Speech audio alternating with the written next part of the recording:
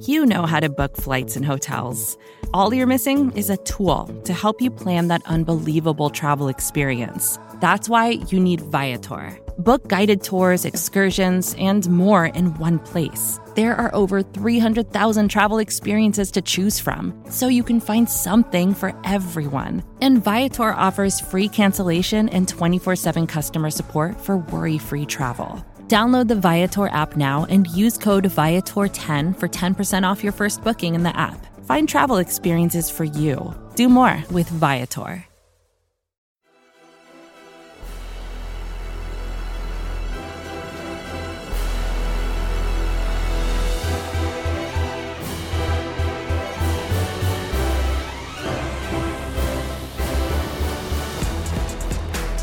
Hello, hi there, and welcome is the cheesiest way I could think of to start the show. Welcome to Monday Football Monday on the SB Nation NFL show. My name is RJ Ochoa. This is the show where we break down everything that happened throughout the NFL on Sunday, which is why today is Monday. A reminder that this show is brought to you by DraftKings. DraftKings Sportsbook is an official sports betting partner of the NFL. Download the DraftKings Sportsbook app today and use code SBNNFL for a special offer when you sign up. That's code SBNNFL only at DraftKings Sportsbook. Week 15, I was going to say, is just about in the books. However, at the time of this recording and streaming, because we do stream this show live to the SB Nation NFL Facebook page, the SB Nation NFL Twitter page, and the SB Nation NFL YouTube audience is starting to get a little bit more of our beautiful, bright, shining faces. We also obviously podcast this show for you, available on the SB Nation NFL show. Subscribe, leave a rating, write a review, wherever your podcast provider takes you. If that's Apple, Spotify, figure out a way. You can do it. We believe in you. And there are 4 games left, thanks to the NFL rescheduling a couple of contests due to COVID protocols, COVID outbreaks, et cetera, but we are here to break down what happened on Sunday. And I say we because he is with me always in my heart, always in my mind, always really in physical form wherever I tend to be. From Arrowhead Pride, I am from Blogging the Voice. You've got your Cowboys and Chiefs slants covered here. It is the one and only, fresh off of his trip to the city of Angels, Pete Sweeney, on Twitter at PG Sween. Pete, welcome back. It's a Pete party. How you doing? What's up? Man? Hey, happy week 15. What a weird week. We got Monday Night Football, double Monday Night Football tonight. That's right. Tuesday night double football. Tuesday night football. Double I'm coming trouble. off, as you said, a trip to Thursday night football as I watched the Super Bowl favorites defeat the Los Angeles Chargers in overtime, and probably the arrogance is back. Okay. Probably the game of the year. And my goodness, as the weekend went on, we know what happened on Saturday with the Colts. We know what happened on Sunday with the Titans, and now the Chiefs control their own fate, their own destiny. Did you know that it's not destiny technically, because you can't control destiny? They control their own fate. Shout out to Bob Costas and Herbie Teope, who called me about that this morning. And so, yeah, here we go. The Chiefs just have to win 3 games in a row, and we'll have a week off, I guess. Destiny, fate, whatever. The rest of it, according to Natasha Bedingfield, is still unwritten, whatever the case may be.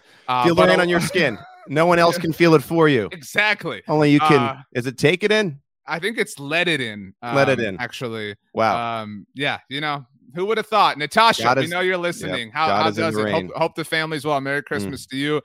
Merry Christmas to all of you. If you're somehow listening to this after Saturday, there is also Saturday football this week, Pete. There's a lot of NFL-ness going on, which is why we are here to break down.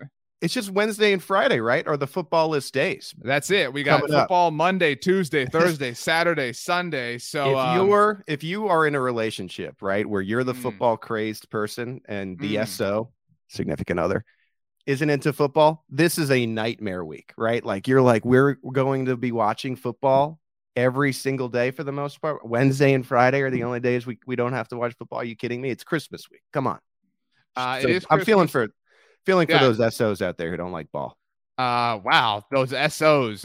Pete Sweeney is in a fantastic mood. I'm in a fantastic mood. Our fantastic producer, Rachel, is in a fantastic mood, not because of the Baltimore Ravens. I'm looking at you, and I do see it's victory over Mike Glennon Polo Monday. I see. Pete Sweeney Pete Sweeney shrunk a lot, this NFL season, but is now walking tall. Love to see it. Glad you're back, Pete. Let's go ahead and we'll dive right in. I was away. Almost on like a what do they call those, sabbaticals, and now the energy is back. A sabbatical, I think, is forced, though, isn't it?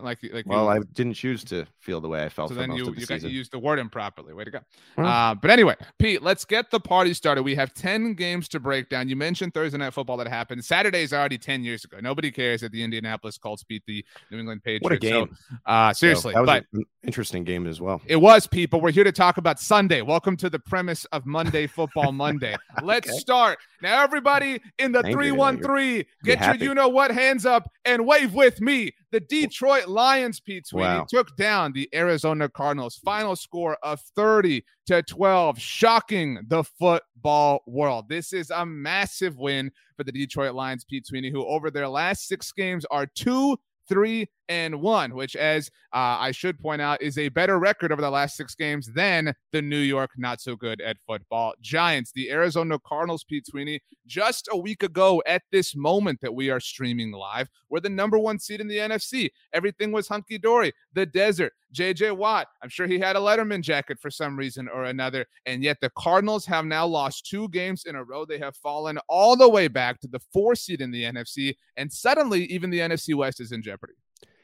This game didn't make sense, and we get games like this every year, and I don't want to say that the Cardinals are now suddenly going to completely fall off, but this wasn't good, right? You're not supposed to lose this game if you're the Arizona Cardinals. They had a chance to, believe it was, clinch a playoff berth at least, and they've been the dominant team in the NFC. And you're starting to get a little bit worried, and you wonder how much Hopkins means to this team and how much maybe one thing leads to another when you have a game like this. You like it for the Lions fans. I've talked about this on the podcast before. Lions fans, you guys are nuts. The fact that you're so into this team who has won 2 games and has a tie on their record and 11 losses is amazing. You want to see a winner at some point here in Detroit. And now you're left wondering about the Cardinals in the NFC. Like I said, I think this could be an outlier game for them, but would you realistically, in your heart of hearts, ever pick the Cardinals to win the NFC now? I think that answer is a overwhelmingly 100% no, right? And so that I think that's where this changed for me. And it was different a couple weeks ago where I felt really good about the Cardinals maybe making a run, and you were hearing some of that, where is the national respect for Arizona? Well, maybe that national disrespect, if you want to call it, was correct when they go out and play like this. So first of all, you're right. Shout out to Lions fans and your beautiful Honolulu Blue. Merry Christmas to you all, and hope you enjoy the week. Seriously, it's always a fun week when you get a win like this, especially if your season is kind of in some state of turmoil like it has been for Detroit. But they are not the story, right? I mean, again, good times or Yuletide greetings, I suppose, to Lions fans. But the story now is the hierarchy in the NFC. And you're right, Pete. Early on, the Cardinals' lone loss was that Thursday night game against the Green Bay Packers, and it was almost a win at the very end. Obviously, the interception that Kyler Murray threw, so you could kind of like reason with yourself, say, well, their one loss was to the Packers, whatever. And then they lost to the Panthers without Kyler Murray and DeAndre Hopkins, who, speaking of, picking the Cardinals to maybe, represent the NFC in the Super Bowl, will not be back likely until the NFC Championship game, obviously, if the Cardinals do reach that. If not, his season is in totality over. But so, okay, you lose without, your guys. That's a little bit understandable. You lose last week on Monday Night Football. Okay, hey, it's a division game. The NFC West is weird. The Rams were down. They kind of gave you everything they had through the proverbial kitchen sink of you. This one, there's, you mentioned it, Pete. Every team in the NFL, every would-be contender has had this whoops-a-daisy loss, right? Yep. Every team's had a what the hell happened there.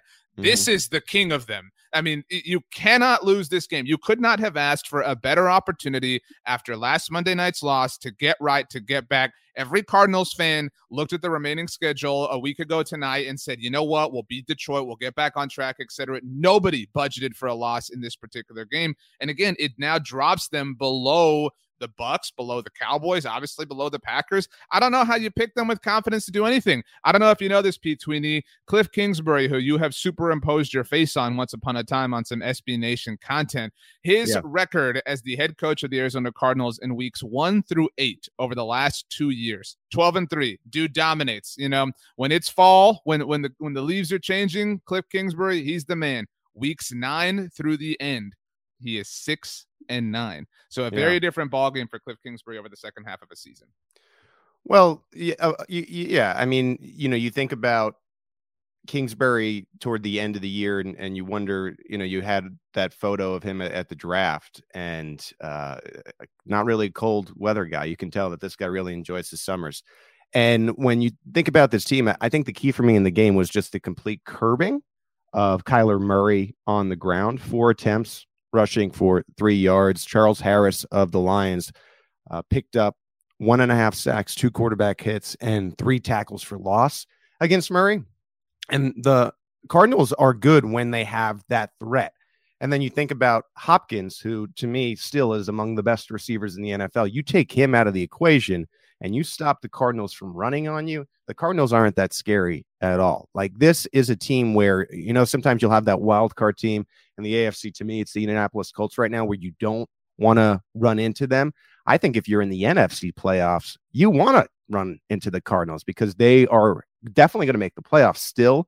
But they seem to be clearly heading into the wrong direction and are primed to be knocked out in the first week of the playoffs. They're not clutch. I mean, you look at it last year. Remember, they couldn't beat the John Wolford-led Rams to get into the playoffs. Wolf. And Shout that's out to Bear. Yeah. Bear's out of the office today. I suggested this to Rachel, our wonderful producer, and she was very much on board. We need to get a Bear cam. So when he does start barking, you pop up that extra window and we kind of can see what's going on. Is it garbage day? Maybe we can figure that out for ourselves. You know what? Breaking news around my neighborhood. They are actually changing garbage day in the new year. So it will no longer be on Mondays. So watch out, everybody. What a shame. We'll be garbage good. Football garbage. Sometimes with Bear barking. That is what the Arizona Cardinals have put forth lately. Yep. Garbage, football, garbage. Ugly. Their remaining schedule, Pete Sweeney, is not easy. They have the Indianapolis Colts on Saturday, on Christmas Day. I mean, Jonathan Taylor coming to town. That's a really great uniform matchup, by the way. A nice red and blue pop. But so you never know what's going to happen there. After that, they visit the best team in the world, the Dallas Cowboys. And then to end the season, they get the Seattle Seahawks at home. And maybe Russell Wilson's last game as a Seahawk. I mean, that's a tough way to end this. This is the end of the Seahawks, Russ Wilson, Pete Carroll combined forces. This is it. All right. Well, that's the end of our Cardinals-Lions talk. Congratulations to them. Let's go, Pete, to, unfortunately, Rachel's Baltimore Ravens, who did not have enough at the very end against the big, bad Green Bay Packers. Bad week for analytics, hasn't it? The NFC North champion Green Bay Packers, by the way, Pete Sweeney, the first team in the NFL to clinch a division title. The Packers are. Aaron Rodgers, the clear front runner for MVP. But you mentioned it, the story of the day, the way that this game ended. It was another 2-point conversion that John Harbaugh went for. Ravens down by 7. Tyler Huntley, who plays in the game for Lamar Jackson, scores a touchdown. And all of a sudden, it's what's he going to do? Is John Harbaugh going to roll the dice? Is Pete Sweeney going to approve or disapprove? I have some thoughts on this, Pete, but you know what? You know what? Your hair looks great today, so I want to give you the floor first. Thank you. I'm actually trying something new, so I appreciate that. I feel like it's going. I'm your hype man. I'm here to hype you up. I got this. Thank you. Yeah, shout out to Julia, who cuts my hair. Okay, so Julia. Here's what I think. I think that analytics took a wrongful hit this week, and I'm going to talk about Thursday Night Football for a second here, as I keep bringing it up. But Brandon Staley tried to go for it on 5 fourth downs, only converted 2 of them, and when the game is decided in overtime in that fashion, people are going to ask questions. Same thing in this game now, where Harbaugh goes and says, I'm going to go for 2 at the end of this game because I think I have a better chance to win this game right now than in overtime. Analytics, whatever, just watching these two teams, he's right. He is right. If this gets to overtime, the Packers are probably going to win it. And so what you have here are 2 results, unfortunately for the Chargers on Thursday and unfortunately for the Ravens on Sunday, where if it goes in the opposite direction and the Chargers knock off the Chiefs and they are in position to be the first seed in the AFC and the Ravens have this stunning upset without Lamar Jackson, 32-31 over the Packers, analytics people are finally getting their "we told you" moment, but now it just gets reaffirmed that these are wrong decisions when they're not really wrong decisions. They just didn't end up leading to the results that are ideal and really are a higher percentage. So it's like a cause and effect type of thing that I think is going to be unfair against analytics today on this Monday Football Monday. So I love the decision to go for 2. Let me be very clear. I think if you are the lesser team, which the Ravens clearly were because because they didn't have Lamar Jackson, you're up against Aaron Rodgers. Nobody's going to dispute this. I love that. You're kind of, I don't want to say you're playing with house money, but you're in this situation. I don't have any problems with this. I don't believe that this is an analytically based approach, though. And this was a huge conversation taking place on twitter.com in the aftermath and the fallout of this game. The analytical decision, Pete, if you want to lean into that line of thought, would have been when the Ravens were down 31-17 and Huntley scored with 4 minutes and 47 seconds left to go for 2 then. That would have been the I am woke analytics God move from John Harbaugh that we have seen on a week-to-week basis. He did not do that. In fact, he kicked the extra point then and then went for the win, obviously, as we've been discussing. That is really just a coin flip proposition. And I don't think anybody is bothered by this because, again, you're playing a team that you're outmatched against. If you lose the coin toss, it's likely Aaron Rodgers is going to go down the field and win. So if your odds are 50-50, you might as well take the 50-50 odds that you control on the attempt. So it's been a tough week for analytics in terms of national takes, especially what happened on Thursday night, the game you were at covering, Pete, with Brandon Staley and his decisions. We don't have to relitigate those. But this was not like analytics is my point. This was just John Harbaugh making a decision, and it didn't work out. I understand. But, I mean, when he goes at the podium and kind of cites the fact that we had a better percentage chance. But that's not fundamentally true is my point. I'm not the dude like running this data, but from the people I trust in this world, shout out Ben Baldwin of The Athletic and the likes of them. I mean, they are much smarter at this than I am. That was not an analytically based decision is all I'm saying. Well, we don't know that for sure is all I'm saying, because we don't have their projections just because of PFF. You know what I'm saying? So I don't know. Their book may be different. I feel like every NFL team makes tweaks. Regardless, I don't hate the decision either. I think he was trying to keep it in his control. Like we saw on Thursday night, you let it get to overtime. The Packers might go and score a touchdown. You might not touch the football either. And so overtime being imperfect, I think, played a role in this. I want to say a couple things about players. Say them all. Game. So we talk about Kittle, Kelsey. Now Pitts is in that mix. Certainly Waller as this tight end elite fraternity. Mark Andrews is legit and probably doesn't get enough respect in that regard as one of these dynamic receivers. He had 10 catches for 136 yards and 2 touchdowns in this game. And in a game where you didn't have Lamar Jackson as the star, Andrews filled in there, and they very nearly, off of what Andrews was able to do in this game, again, knocked off the Packers. You have to give the Packers the credit. Devontae Adams, to the Ravens' defensive credit, was curbed a bit in this game. So Valdez-Scantling steps up for 98 yards and the touchdown. And I think when the Packers have, multiple players to go to, like it's always been such a Rodgers and Devontae thing. And part of the problem with Aaron Rodgers being so disgruntled is they don't invest in these offensive players. MBS seems to be emerging right at the right time. Their run game is good. I like Jones. I probably like Dillon a bit more, but they got this 1-2 tandem thing going that I think a lot of teams like. Defensively, you need more against the Ravens and Huntley, but I also think it says a lot about Huntley because, and I hate that we're talking about the Ravens more, it seems like, than the Packers, but I think there's more about the Ravens right now. Huntley, to me, is a starter in the NFL. He is one of 32. Ooh. He is one of 32 players. I think he has the ceiling to be above the Cousins line, which to me is the 15th best quarterback in the NFL. I'm not saying he would ever get there, but to me, I think he at least deserves a look here. He was 9 of 12 for 94 and 2 touchdowns against the Blitz. He also had 4 of 8 for 51 yards and 2 touchdowns of passes of 10 plus air yards. He's Lamar Jackson light, but to me, that is still within the realm of 32 in the world, in my opinion. He will be an exclusive rights free agent in the offseason. So if the Ravens don't want to lose him, they can certainly control that. They obviously have to figure out the contractual situation of Lamar Jackson first and foremost. But just, interesting thing for bookkeeping purposes there.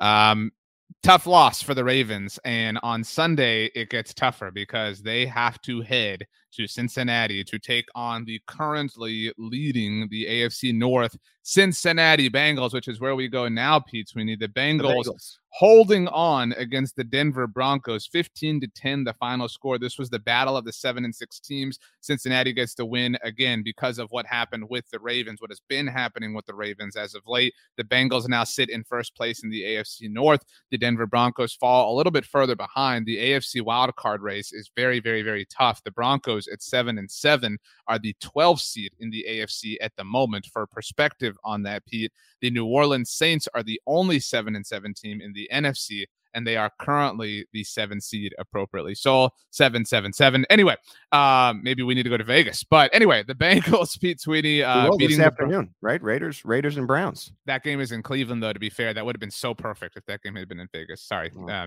Hate to ruin it, but it is what it is. Anyway, I rolled the dice, not really knowing, you know what I mean? Nice. Anyway, the Bengals get a win, kind of a defensive heavy game. Joe Burrow hit Tyler Boyd late in the game to kind of break it open for them. Mm-hmm. Teddy Bridgewater left this game with a head injury that was really scary. Everything seems okay for now. We'll see what reports obviously show throughout the rest of the week. Drew Lock did come in to finish this game for the Broncos, and it wasn't enough. The Bengals, you think they could win this division, between?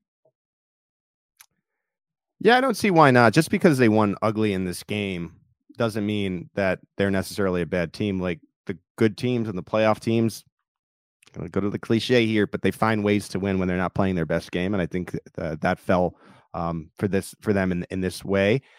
I think we were robbed a little bit with Bridgewater leaving the game, and Denver's made the right call. Like Bridgewater is better than Locke. He's going to give you a better opportunity. I do want to see something about that injury, because it was really scary. And it was we talk about and joke about the tough week for analytics. It was a tough week just for nasty injuries in the NFL, starting on Thursday and then continuing on Sunday, where you just had like a lot of looks where players were just face down and a lack of movement. And you're just like, wow, man, it was a sobering reminder of just like how crazy and insane you have to be to play football. And, they deserve every penny and the risk that they take in doing this. And I think we were robbed of the result, because I think Bridgewater gives Denver a true chance. And I don't want to lose sight of Denver in this either. They're 7-7, and they have a chance on the back of their defense to maybe push for what would be one of those later seeds in the playoffs. Still, they were almost able to pull off this game. They were actually favored going into this game, and the Bengals were able to pull it out.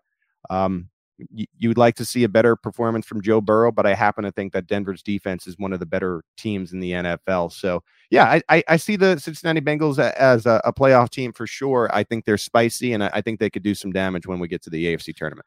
You mentioned that the Broncos were favored in this game. Stats and I, Rob Stats Guerrero, of course, you can hear tomorrow on the Oddcast here on the SB Nation NFL show. He and I co-host the Look Ahead. And Pete, Stats and I have a bit of a charity wager going on. We pick a couple of games every week, and whoever loses in the end is going to make a donation to charity still.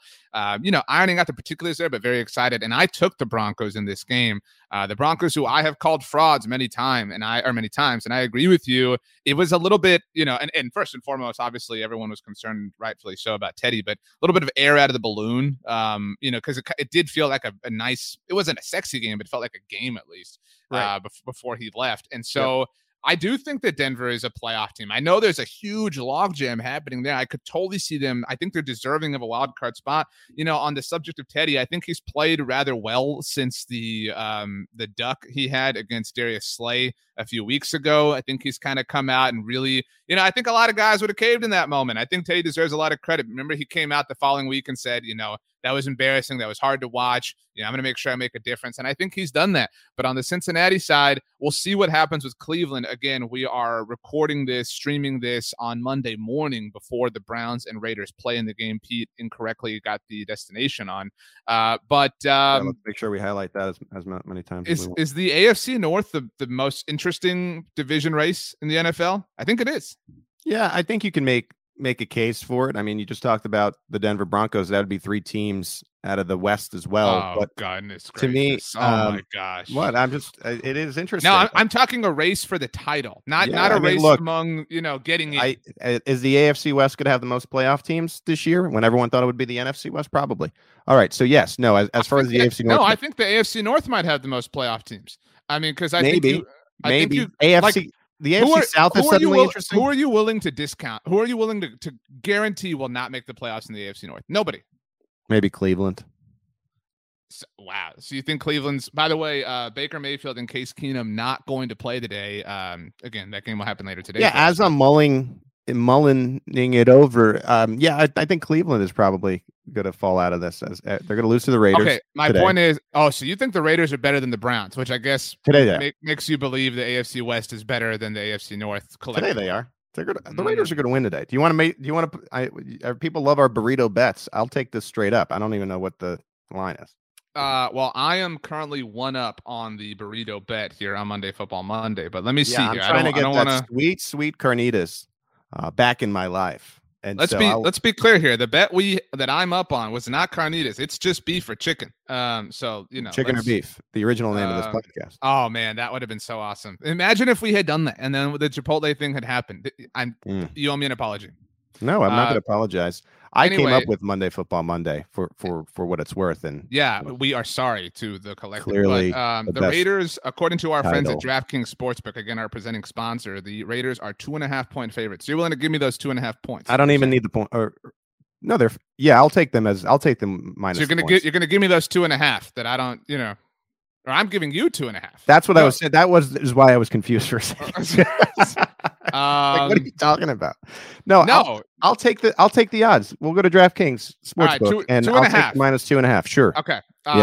Okay. Sounds good. I'll take the Browns because you know what? It's Christmas time, so I'm 1-up. We've got a Browns Raiders bet on the board. This is just a burrito, P, because the carnitas is something we feel passionate about. Chips and guac. No, dude, this is just a burrito. This is, you can't throw out chips and guac or carnitas unless if you order special. Online, you can get a quesadilla now. Too, you got to be special. So okay, just standard burrito bet. Congratulations. Sure. The initials for a Chipotle burrito, CB, Pete Sweeney, like the Cincinnati Bengals. That's right. Like the Cleveland Browns, like the Chicago Bears, who also play tonight. So lots of CB action happening around these parts. You mentioned it, Pete Sweeney. Let's head to the Tennessee Titans, your favorite team in the NFL, who lost on Sunday. In fact, speaking of predictions on the look ahead, I predicted the Pittsburgh Steelers to get this win. 19-13, the final score. Pittsburgh just a little bit more rough and tough than Mike Vrabel's Tennessee Titans. It's so hard to look tough to me in the winter months when you have like aqua as your color. I can't believe that you are like a hard-nosed football team when that is in your color scheme, but maybe that's just me. This was a big win for the Steelers, Pete, who obviously have had some tough losses as of late. They were coming off that rough loss against Minnesota last week on Thursday night, but they found a way to survive. And again, at 7-6-1, they are the current 10 seed in the AFC playoff picture. They really, really, really needed this. You mentioned Tennessee losing really propelled Kansas City to full control in the AFC number 1 seed race. A really impactful game for the AFC as a whole. I have a grander point about the Steelers. So yesterday was a great day for me. I can just sit back and really watch these games and almost as a fan, I didn't have to do anything, which is awesome. I know you love those days too, RJ. And I'm watching the Steelers, and I said something to my friend, and I think it made a lot of sense because they're big football fans. And like, you're right. The Steelers are this team where you watch these games and they just look like a terrible, bad football team that can't get anything done. And then maybe you turn on another game and you come back to the Pittsburgh Steelers and you're like, they're winning this game? How is this terrible team winning this game? That's a nice flow with the terrible towels. Now, you look at the skill position players on the Steelers. Let me read this off for you. Harris, 18 rushing yards. Johnson, 38 receiving yards. Freiermuth, he did leave early, 37 yards. Washington, 36. 38 yards. Johnson was the high receiver in this game. This was a complete defensive win. This is a team that could sneak into the playoffs on the heels of their defense. And then Boswell ended up making 4 field goals in this game, including the field goals to make it 13-13, 16-13, and then 19-13. And Tennessee has, with the loss of Derrick Henry, completely lost their identity. That's not fair to say. Like they have had success since he was hurt. Let's not, throw the baby out with the I am saying, well, what you saw, it was a completion of not having Henry, because Henry to me is the difference between a team that could go to the Super Bowl and a team that is definitely not going to go to the Super Bowl. So if you want to say the identity isn't lost, I just don't agree completely. We'll see if Henry, or if and when he comes back, obviously, that is a huge boost that they certainly need right now. Tennessee got shut out in the second half. It was 13-3 at halftime in favor of the Titans. And I mean, they lose 13-19, just a really, really flat performance. And here's the thing.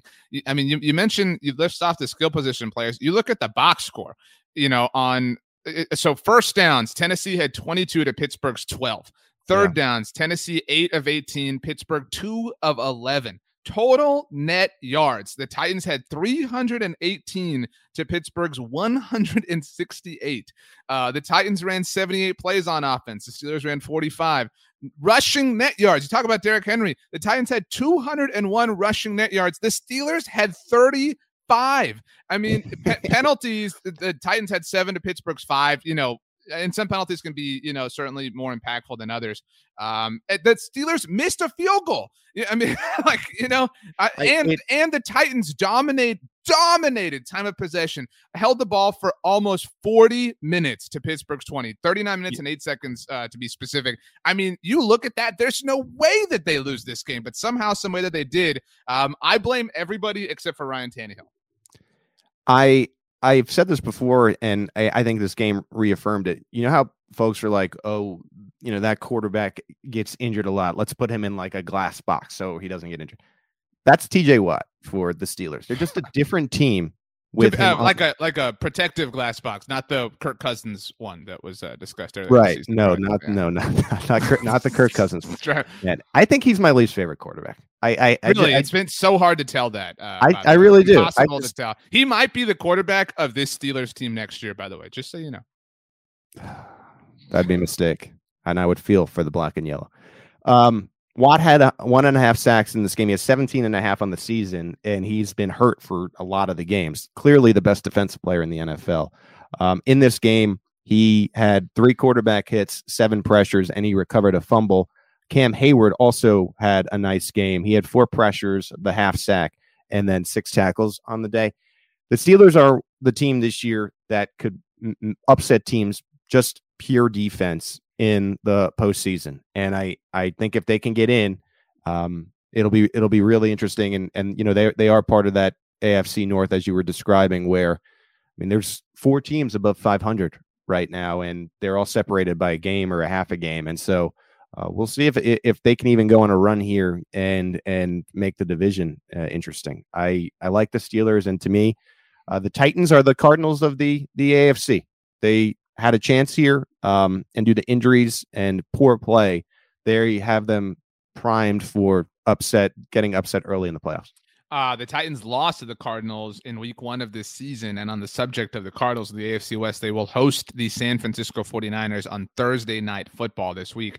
Check out Niners Nation. I know Stats, Kyle, and the rest of the crew will have a lot of stuff there. Check out Music City Miracles as well. Very, very big game. Also, we'll see. I know you got to be nervous, Pete Sweeney, with the big bad bird coming to town for the Kansas City Chiefs. That's who got some great games coming up this Christmas weekend. So very fun stuff.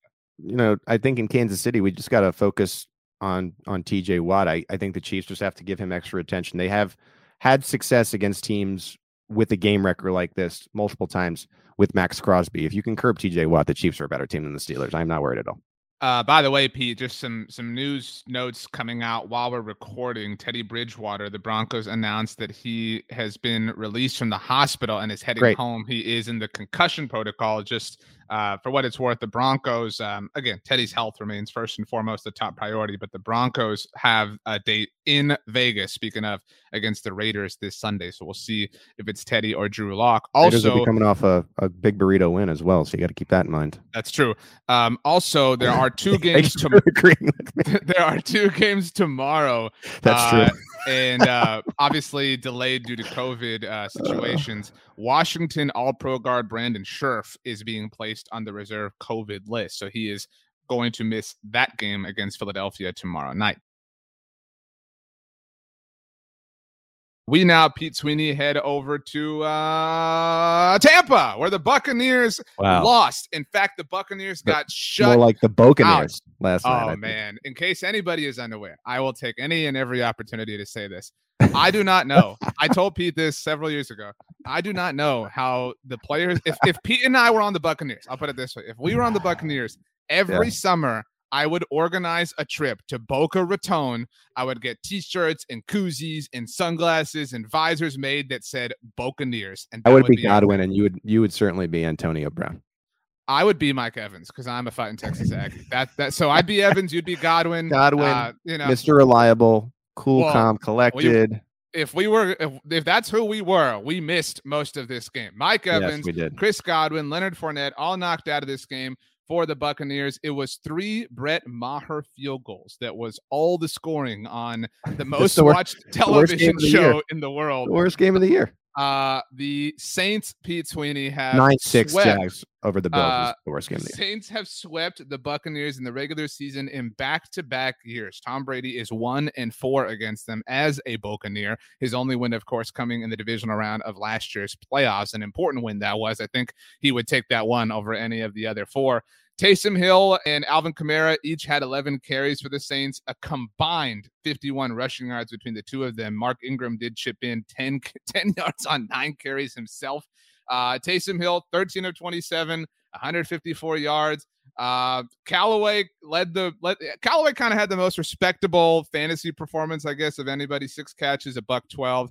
Other than that, this game was really dry. I mean, it's the final week of most fantasy regular seasons, and you would have thought the Buccaneers would have been great in safe plays. It wasn't enough though, and now the Bucs, Pete, have fallen to a 3-way tie at the top of the NFC. Well, you've got the Packers at the very top, but the Bucs, the Cowboys, and the Cardinals all tied. And for any Cowboys fans listening, the Buccaneers, Pete, do have the head-to-head tiebreaker over the Cowboys by virtue of the Week 1 win. However, because there are now 3 teams tied with the 2 of them in the Cardinals, the tiebreaker becomes conference record, which is how Dallas is currently the number 2 seed in the NFC.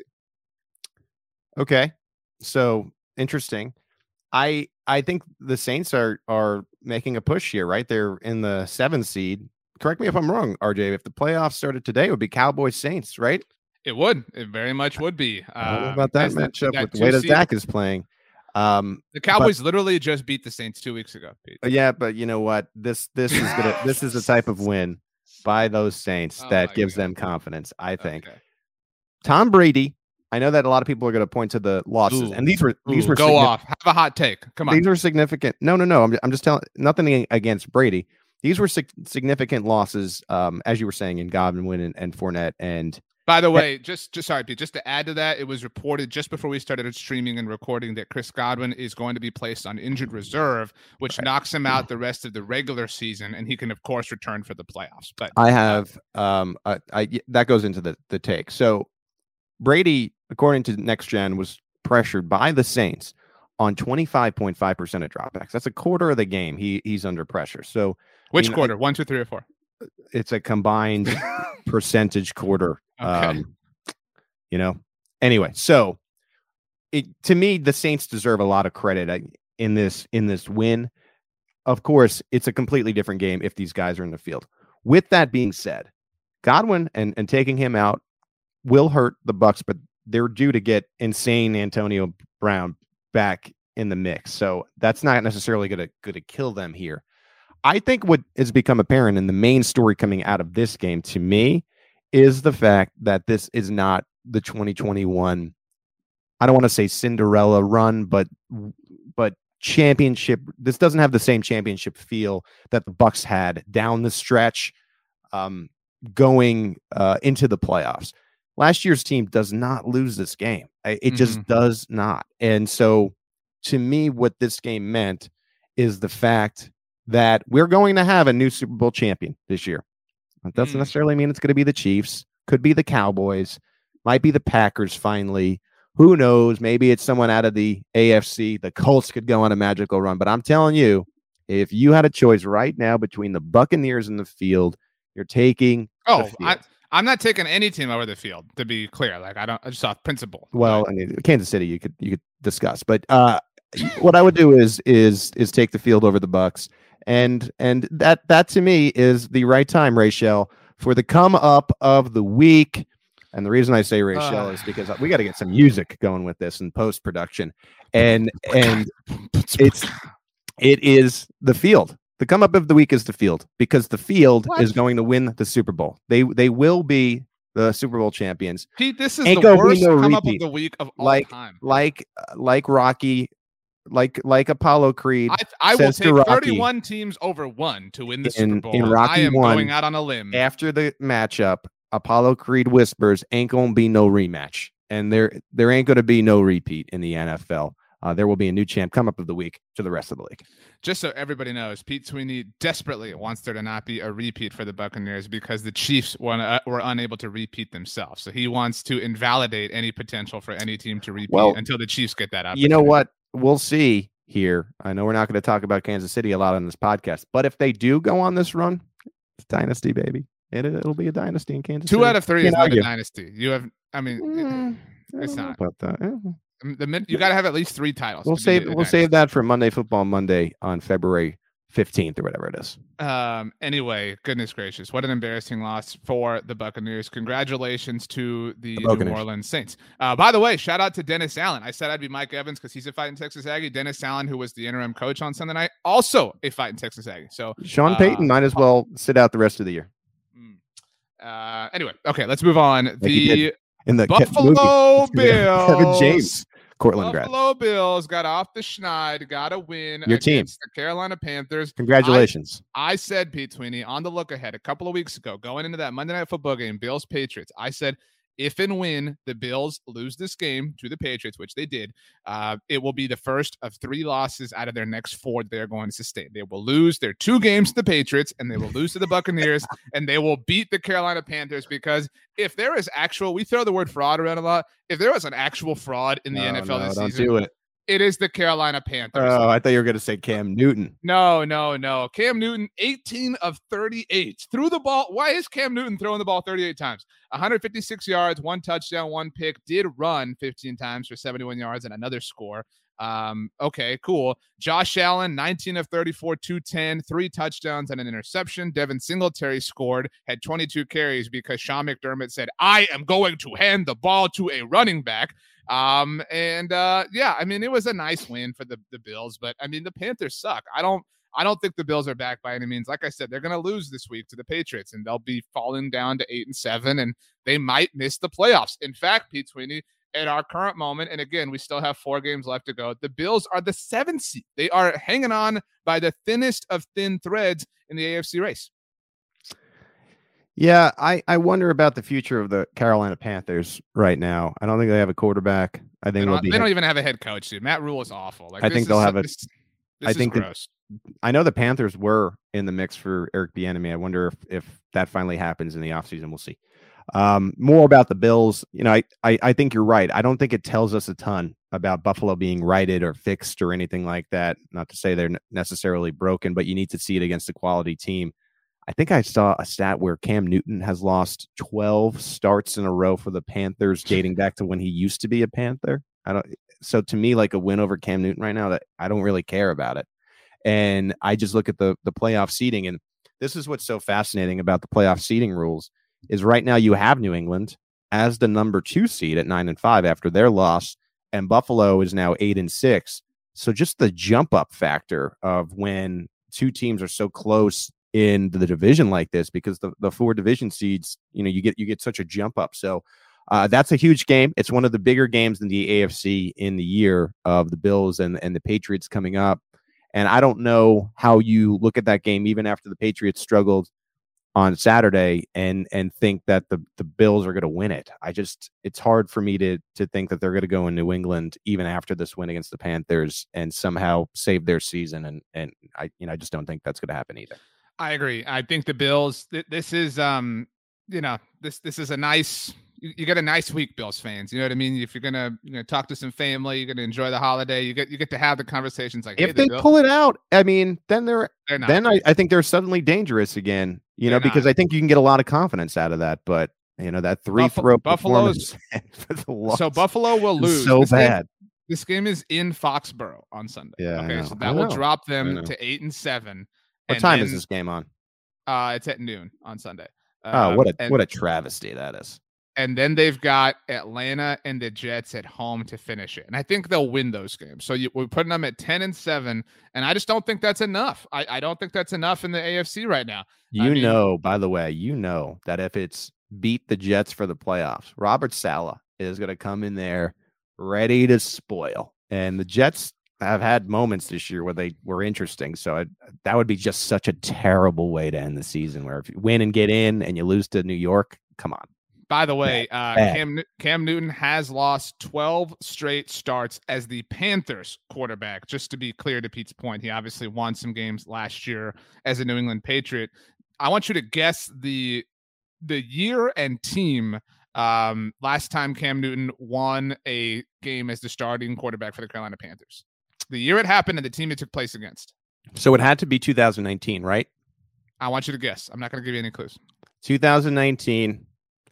And I'm going to guess the Falcons. Wrong. It was an NFC South team, but it was not 2019. Cam played 2 games, the first 2 games in 2019, before being hurt for the rest of the season. 2018 and the Bucs. It was 2018, a home game against the Buccaneers. Look at the me. Panthers won 42-28. Well second done. Time's a charm. I say it all the time. Second time with all those clues. Anyway, second time, third time, 10th time, a millionth time, not the time for the New York not good at all football Giants, Pete Sweeney. The Dallas Cowboys, America's team, swept the G-Men on the season. The Giants, Pete Sweeney, have now lost 10 games in every season. That is 5 seasons since the infamous boat photo leading up to the playoffs after the 2016 season. 21-6, the final score. I don't know if you were tracking this, Pete. This was Fan Appreciation Day for the Giants in MetLife Stadium. Did you see anything about this? Oh, yeah. So, yep. The Giants, in an effort to really please their fan base, gave away a free medium soda to all season ticket holders as a thank you for paying thousands of dollars. This story, not fair to soda. Not fair to soda in general. I mean, I will take a medium Coke, but the problem was you did it around Fan Appreciation Day, and immediately it raises up the question of, well, how much do you appreciate the fans? I really don't know if you medium know soda's worth. So not only is this bad, it wasn't even a free medium soda per person. It was a free medium soda, one free medium soda per season ticket holder account. Wow. So if you, with all your riches, buy 10 season tickets for you, your family, and friends, you only get one free medium soda. And in COVID times, too, it's unsafe to pass that soda around at this point. It's got to be a soda for one person. So, you're probably having 3 other people, maybe one other person at least. No soda, got to buy their own soda on Appreciation Day. It was an awful showing for the New York Giants. No touchdowns, 2 Graham Gano field goals. That was it. The Dallas Cowboys, Pete Sweeney, had 4 takeaways on defense for the third game in a row. In fact, Pete Sweeney, the Dallas Cowboys have won 3 games in a row. In fact, all 3 of those games have taken place on the road. In fact, the Dallas Cowboys are the only team in the NFL to win 3 straight road games this season. Only the Indianapolis Colts and Cincinnati Bengals also played 3 games in a row, but they did not win all 3 of them because they're not as good as the Cowboys. It wasn't even a Micah Parsons day. I mean, just kind of a normal day at the office for him. It was a DeMarcus Lawrence day for the Dallas Cowboys as they got to 10-4 on the season, now the number 2 seed in the NFC. Yeah, the Cowboys are the Chiefs of like 3 weeks ago, where the defense is propelling them and keeping them alive here in really the top of the conference. And they just need to get their offense figured out, and they're suddenly going to be really, really a interesting pick to make the Super Bowl and win the NFC. So, there's good and bad there, right? Like, it has to happen for you to feel like, okay, maybe they can beat the Packers, maybe they can beat an up-and-coming Rams team, or if the Bucs figure it out. Right now, it just would be hard for me to believe just with their defense that they'll be able to do it. But I also think that, like, Dak is good enough to figure this out, and the receivers are too talented.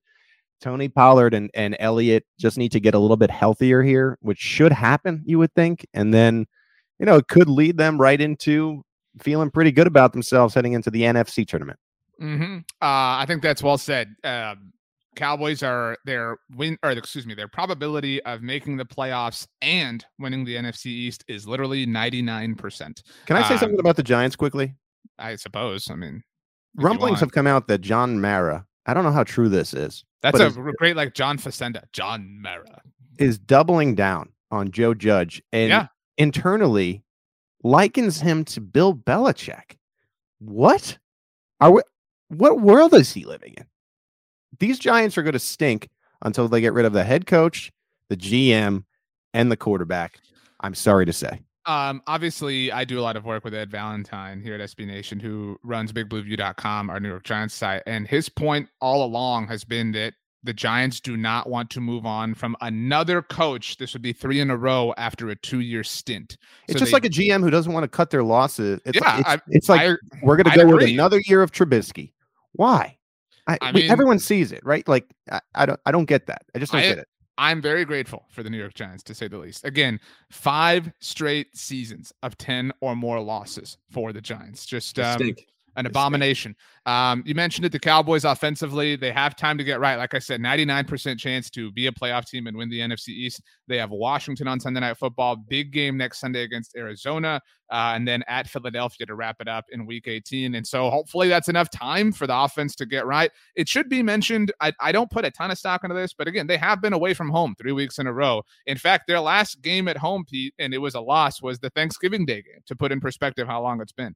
It will be nice for them to get some home cooking, some home loving, and hopefully the offense gets on board and starts showing up. Hey, Jake Fromm, friend of SB Nation, the NFL show here. We interviewed him at the Super Bowl a couple of years ago. He got in this game for the Giants. Look at that. Yeah. That was about the most interesting thing. It wasn't even a good thing, but just the most interesting thing that happened to the New York Giants. Let's move on. The Miami Dolphins, Pete, were 1-7. They were 1-7. Everybody counted them out. So this, all the Eagles fans who own Miami's first-round pick next year, this is going to be a top 5 pick. This might even be the number 1 overall pick. Right. Howie Roseman's a genius. Look at the Dolphins. They are 1-7. The Miami Dolphins. Don't even say that in jest. Get your fins up, Pete Sweeney. Do the swim for me. Have won 6 games in a row to get to 7-7. They are the first team in NFL history since the 1974 appropriately New York Jets to start off 1-7 and reel off 6 games in a row to get back to 500. 31-24 the final score. The Miami Dolphins, Pete Sweeney, keep on swimming just like Dory. Yeah, good win for the Dolphins, I guess. You got to beat the Jets. Jets almost beat them in this game out of nowhere, which would have been a terrible, terrible loss and pretty much the end of their season. So they stay alive here. They're in 11th place in the conference, so they got to keep winning. They basically have no room for error. And I don't know. My grand takeaway in this game was just watching Tua and realizing that maybe he isn't. You know how I always said Huntley is a starter in the NFL? I watched Tua in this game, and I felt like maybe he isn't a starter in the NFL. They've been able to go on this run with the play of Tua, and he hasn't even played every game, right? Because they had some injuries there or whatever. But good on the Dolphins, and yeah, they're making at least the end of the season here interesting. I tend to think because of the quarterback play and because I don't think Tua can will them to the playoffs, they won't make it. And I think you're starting to understand like why they've been so interested in like the not so secret talks with the Texans for Deshaun Watson, because they kind of know what we see. Well said. Let's move on to the San Francisco 49ers, another team that a lot of people buried, said no way, not going to happen. Got a win over the Atlanta Falcons, 31-13. 49ers and Falcons kind of have a cute little history. Sometimes the Falcons pull off the upsets, but that did not happen out at Levi's Stadium. Jeff Wilson Jr. might carry me to the fantasy playoffs in my league, Pete Sweeney. 21 carries, $110 and a score. Deebo Samuel had 6 carries for 29 yards and a touchdown, chipped in 4 catches and 60 yards. He is all purpose. Matt Ryan, fine day. Kyle Pitts did have 4 catches, 77 yards. Just another insignificant day for the Atlanta Falcons. Yeah, I mean, the Falcons are the Falcons, right? Like they're just a team that isn't relevant, and most years isn't relevant anymore. And I will say this: Pitts looked great in this game. I mean, you had Kittle on the other side, and they kind of look almost as equals. Speaking of Kittle, I said this before, but when Kittle is cooking and is healthy and is feeling great, I think it makes the 49ers so much better. They have that constant rotation at running back. It doesn't matter who they insert there. They usually are effective to me, which is impressive. So yeah, I like the 49ers and yeah, they similar to these other teams that we've been talking about have made the end of the season interesting. And I think they're going to find themselves in the postseason. This seems like to me a team they are that's the on 6th seed currently in the NFC. Yeah, this seems like a team to me that is clearly on the come up, and we'll see if they can finish the job. Good job, 49ers. The NFC is starting to crystallize a little bit. The number of teams that are in the race for the wild card definitely much smaller than it is in the NFC. Just to include it, not that these teams are interesting, but Pete, the Houston Texans beat the Jacksonville Jaguars 30-16 on Sunday. The Jaguars did not experience a huge boost by the firing of Urban Meyer last week. James Robinson did have 75 yards and a score where a fan was on the field, by the way. Trevor Lawrence, just a nice day at the office. Davis Mills, 19-30, 209 yards, 2 times. I mean, this was a boring game. This was just a classic. Thank goodness this is only on red zone game. I mean, you ask this thing, Pete. This is my takeaway from the game. Who is the best quarterback in this game? Clearly, which player? I mean, I'm not going to do this. I'm not just going to put myself on tape doing this. No, I'm not going to. Davis Mills was clearly the better quarterback. Obviously, that says more. I'm willing to give Trevor Lawrence a huge benefit of the doubt for this season. 100%. I'm not saying that he doesn't deserve that, but I'm saying to the ownership, like Shad Khan, like, look what you did. Look what you did here. I get what you're saying. You broke him this much. Okay, I'm okay with this. You have this guy with all this talent, and we get to this game at the end of the season, and to me, Davis Mills is clearly the better quarterback. 209 yards, the 2 touchdowns, the interception. Look, he is what he is. But I feel for anyone that roots for the Jacksonville Jaguars because of what they did to this team and these young players, especially Trevor Lawrence, and just setting him back a year. You got to go out this offseason and find the right guy. Find him. Look under all the rocks. That Giants energy where they're like sticking with Joe Judge, you have to get it right. You have to have a coach that is going to be with Lawrence for the next 3 to 5. So take your time, but be purposeful about it because it's a travesty what they've done to Trevor Lawrence. All right, Pete, let's pick the final 4 games of the week. Again, normally we only have 1, but obviously this week we have 4. We've already picked that first game. Well, we've already picked Raiders and Browns. Right. So the burrito is on the line.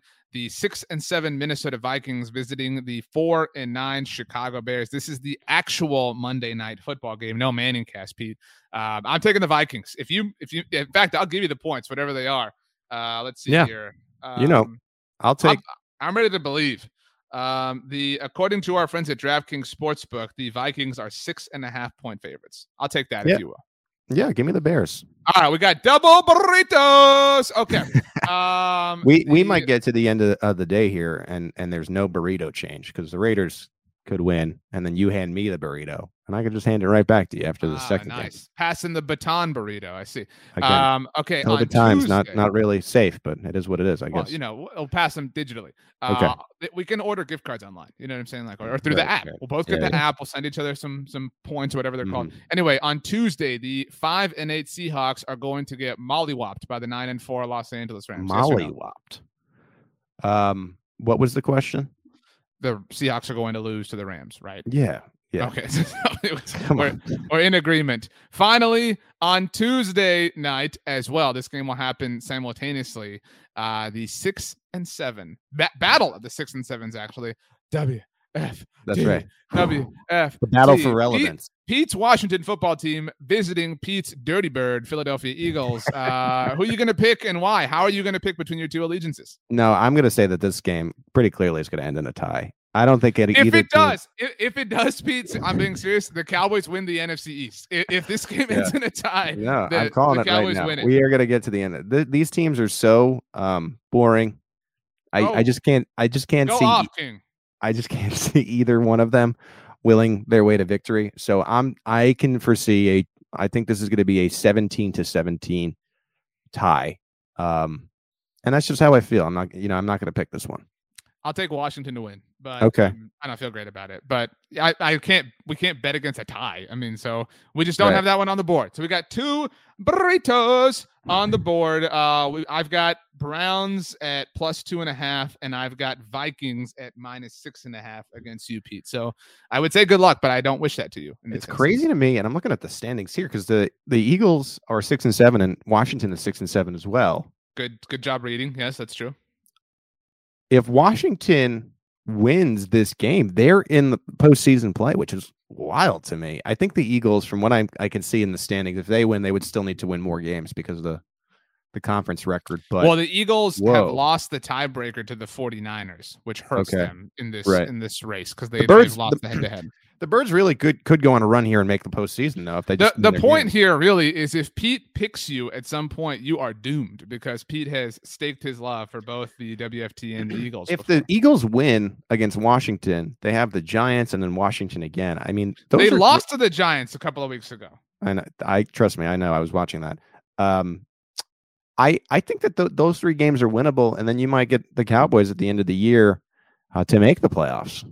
Interesting division, that NFC East. It's great to have you back, Pete. Even though, like, to me, everything is the same for you, but it feels right to have you back. What do you mean?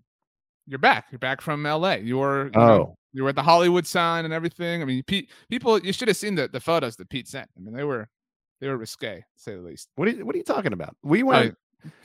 I had a great time in LA. I actually rode the elevator at the game with Keegan Michael Key, whatever his name is. You were clearly impressed. Okay. I'm not a big celebrity guy, but it was interesting. I think he did some stuff with the Chargers. The Chargers press box food. It's a movie theater up there, so I really appreciate it. You did actually send a photo of that. That was really cool. What did you say you grabbed? What was the candy you grabbed? I believe it was a Kit Kat. No, I think you said Sour Patch Kids. That's what you grabbed. Sour Patch Kids, and then a peanut butter cup, and might have taken a Kit Kat for the road. Okay. Are you last question, then we'll get out of here. Do you eat the Kit Kats by the individual bars, or are you one of these freaks that just like bites into it? I go individual bar. Good for you. But I can understand the people that do like a savage bite it, because for some reason the Kit Kat and the consistency, when you go individual bar, it does leave a little bit of res on your hands, and then you got to go wash your hands afterwards. Like the little, just like I get what you're saying. That's a good point. And if you know what, Pete, I'm not swayed, but I'm open. My ears are open at the very least. Yeah, great job by you. With ears wide open. How do you eat your Kit Kats? Pete is on Twitter at PGSween. I am on Twitter at tell us. I would like to know. Yeah, I mean, if you can convince me, maybe I'll try it your way. Do you eat 2 Twix at once? Do you toss Junior mints into your mouth? I love Twix, but I hate eating them because you take a bite and then that little caramel strand is coming out, and it's just, and then it's like awkward. It is gross. The inside of Three Musketeers is nasty too. What do you think about people who put Hershey bars into their popcorn at the theater? People do this? Yeah, a little chocolate. But like a bar? Yeah, you you break it in. I actually think you buy the bar and you break it into the popcorn. Yeah. Hot take, not really, but I think it's weird when people put any candy. Like people are like, I buy M&Ms and I put them in my popcorn. Like there you go. When I grab popcorn, I grab it with my my index and middle finger and my thumb. So like I'm not eating this like a barbarian with like a fistful of stuff. I mean, it's not a scoop underrated movie candy, and they don't even have it everywhere. Snow Caps. Did you ever have some Snow Caps? Of course, I remember Snow Caps. Hunter, delicious. What was Hunter's last name in Boy Meets World? But the candy that was in the purse was with it. Hunter Renfro. But Hunter, man, what was it? But anyway, Hunter in Boy Meets World, he and Angela partly fell in love because there were snow caps in her purse. So they mean a lot to me in my life. Whoa, Mr. Steal Your Girl, Hunter from Boy Meets World. Pete Sweeney, the last 439 words belong to you. Go ahead. Not going to go that far, but I'll tell you this: a happy Christmas to you. Oh, it was Sean Hunter. Why was I calling him Hunter? Man, it's embarrassing. A little classier to say happy Christmas, so keep that in mind this week. Happy Christmas. See y'all next week.